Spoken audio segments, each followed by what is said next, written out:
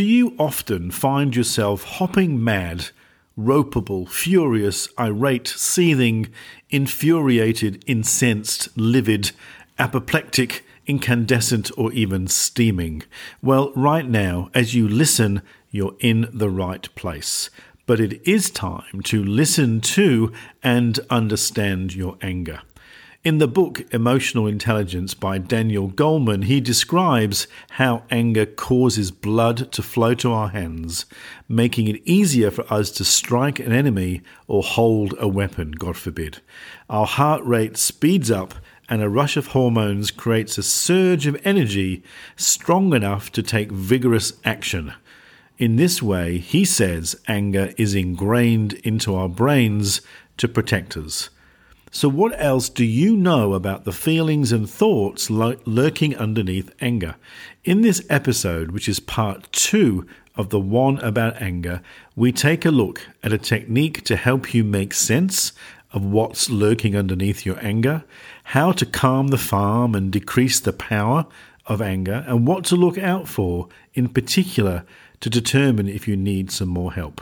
Welcome to Man Talk, a podcast of real conversations about life, your life, our life, and the emotional well-being of men. My name is Howard Todd Collins. I'm a psychotherapist, consultant, and coach, and founder and host of Man Talk. So sit back, relax, take a breath, and join me for this latest episode of Man Talk.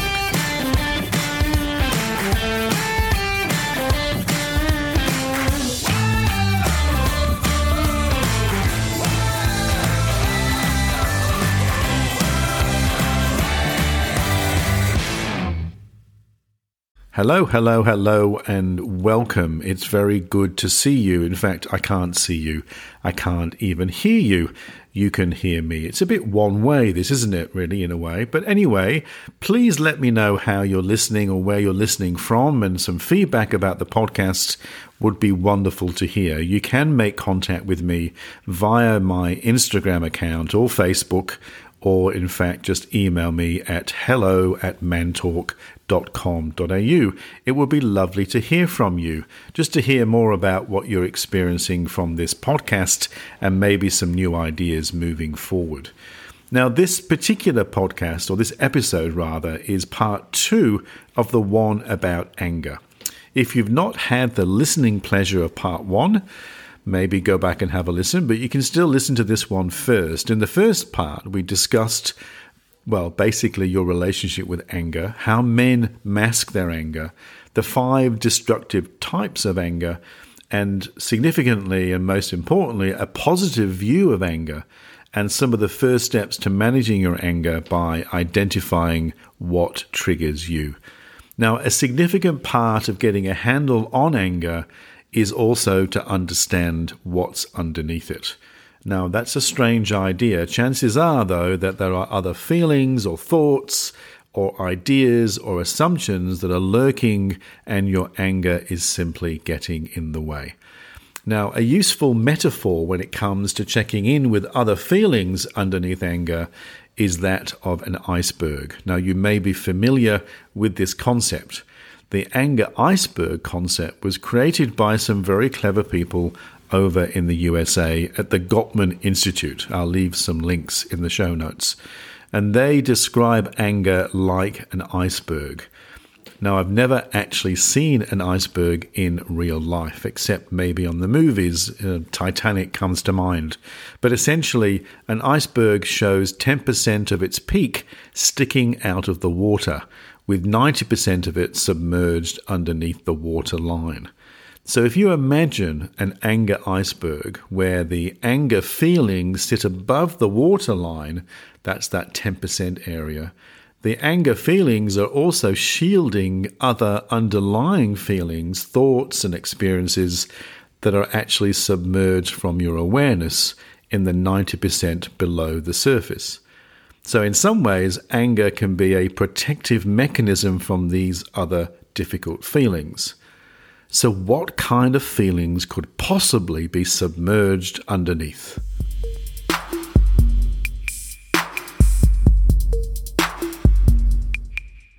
Anger feelings tend to sit on a spectrum. They vary from mild annoyance to frustration, irritability, grumpy, anger, and rage. You may feel lots of feelings or think lots of thoughts or even have bodily sensations that remind you that you're angry, and you may be beginning to lose your cool. Using the anger iceberg as an illustration, the above the water level part of it for you may be those visible signs or the tips of your own anger. You may well be yelling or raising your voice or shouting. You may feel like you're being a bit more short or curt. You may be stomping your feet, if not metaphorically, but literally. And certainly you may start to experience the physical sensations like a tight chest or blood pressure rising. And within those moments, what's beneath the surface will not always be that clear, but there will be other emotions in the mix, like frustration, but also hopelessness, disappointment, pain, jealousy, loneliness, and even fear. So many possibilities. But I'm just angry, I hear you say. Well, yes, you may well be, but you're also bound to be feeling other things. You may be feeling scared, embarrassed. You may feel shame, stressed. You may feel like you're being attacked or rejected or helpless, even guilty, envious, offended, worried, and even deeply insecure. Rarely is anger a stand-alone emotion. So if you are able to get calmer and more reflective, you can then conceptualize your particular anger iceberg, that there are possibilities that there are other thoughts and feelings that you're not able to recognize, and even more importantly, that you can't acknowledge them, in which case your needs are not being met either by yourself and certainly from the people that love you. So if you're paying attention to other emotions involved in your anger reaction, you will then better understand why you're angry, but also to find some ways to dissipate this anger in a productive, meaningful way. Now, because anger is such a blinding emotion, using the iceberg can be very effective at any time that you're actually reacting in a one-dimensional way. Just being angry or just being frustrated is rarely going to be enough to understand what's going on.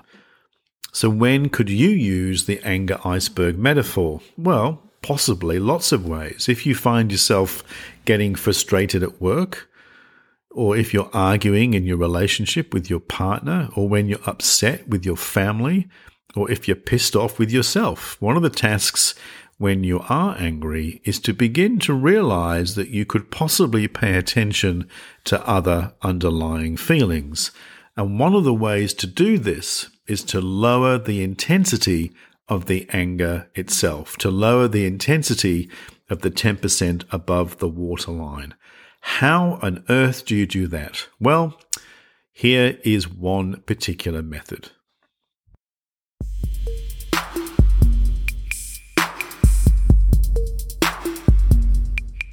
What do you think anger needs? In general, anger needs calming, diffusing, and decreasing in intensity.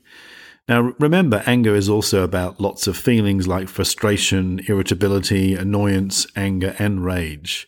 But decreasing the intensity of anger allows your brain and your body, and in fact your whole nervous system, to create the headspace where you can reflect on your particular anger iceberg, the underlying thoughts and feelings that are actually submerged. So how do you do this? Well, there are 4 steps that you can do that will help you to decrease the power of anger and allow you to start looking at what's underneath.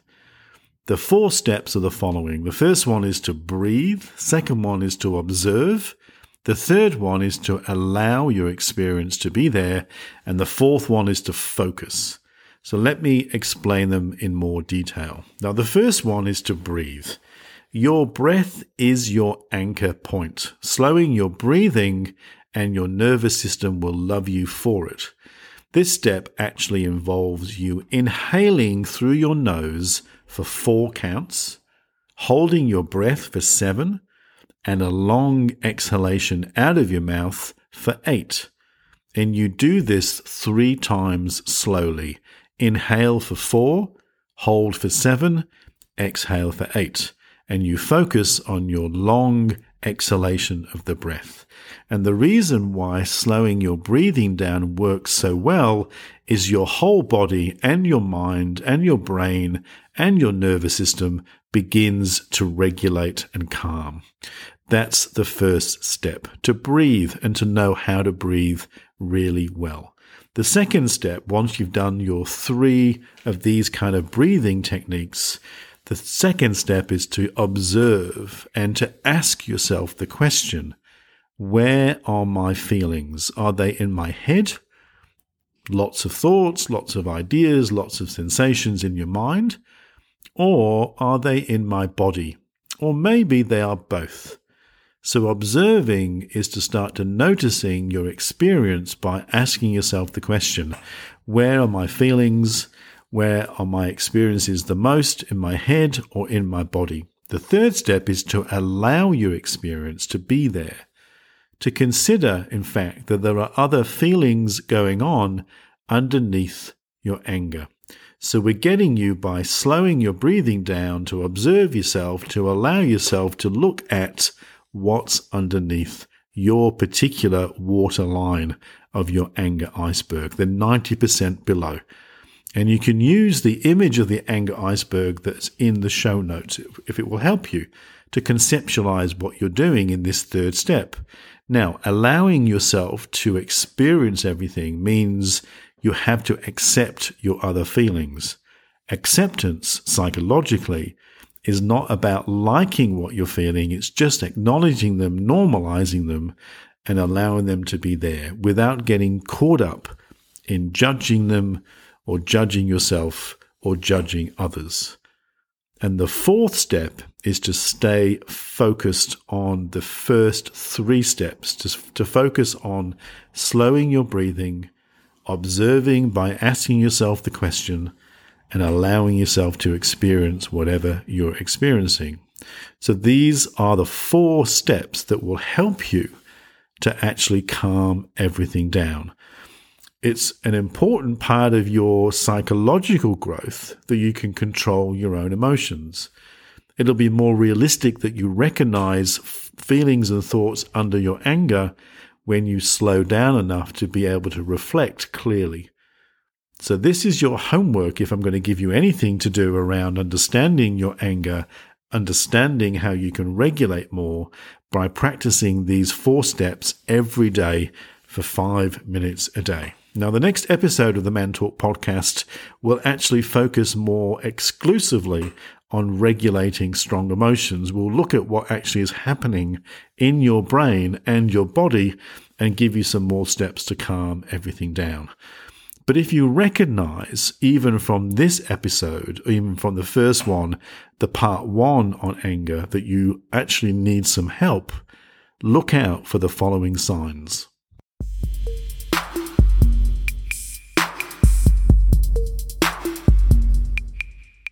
Anger and all the associated feelings can be relatively easy to recognize. However, the following signs are important markers for getting some help. So maybe take some notice. If you're feeling angry, tense, or frustrated most of the time, or you're losing your temper over relatively small, innocuous things, or those close to you are concerned about your anger and they may be fearful when you're getting angry, or your temper impacts on your home life and your work life, or you're feeling out of control, or you're internalizing lots and lots of thoughts and feelings that simply aren't being expressed or even addressed, or you're struggling to slow down in your life, or even allowing yourself the time and the space to self-reflect. So you may need to explore and identify some of the true causes of what makes you angry. What are your particular triggers? And you may need to learn some more strategies and techniques to manage your emotional life better so they don't impact on you and those people around you, which will, of course, all of which will improve your communication skills. So if you want to know more or learn more about how you do control your emotions, go and seek out some help. If you're in Australia, my details are in the show notes. Now, we are all a work in progress. There is always more to learn about ourselves as emotional creatures, including how we currently cope and how we can work towards becoming, more emotionally healthier in the ways of being in the world. Thank you for listening. If you like what you hear, tell your mates, give me a review of wherever you found the podcast, and follow me on Insta at Man Talk with Howard. Sign up to the newsletter. All these details are in the show notes. Catch you again in the next episode of Man Talk.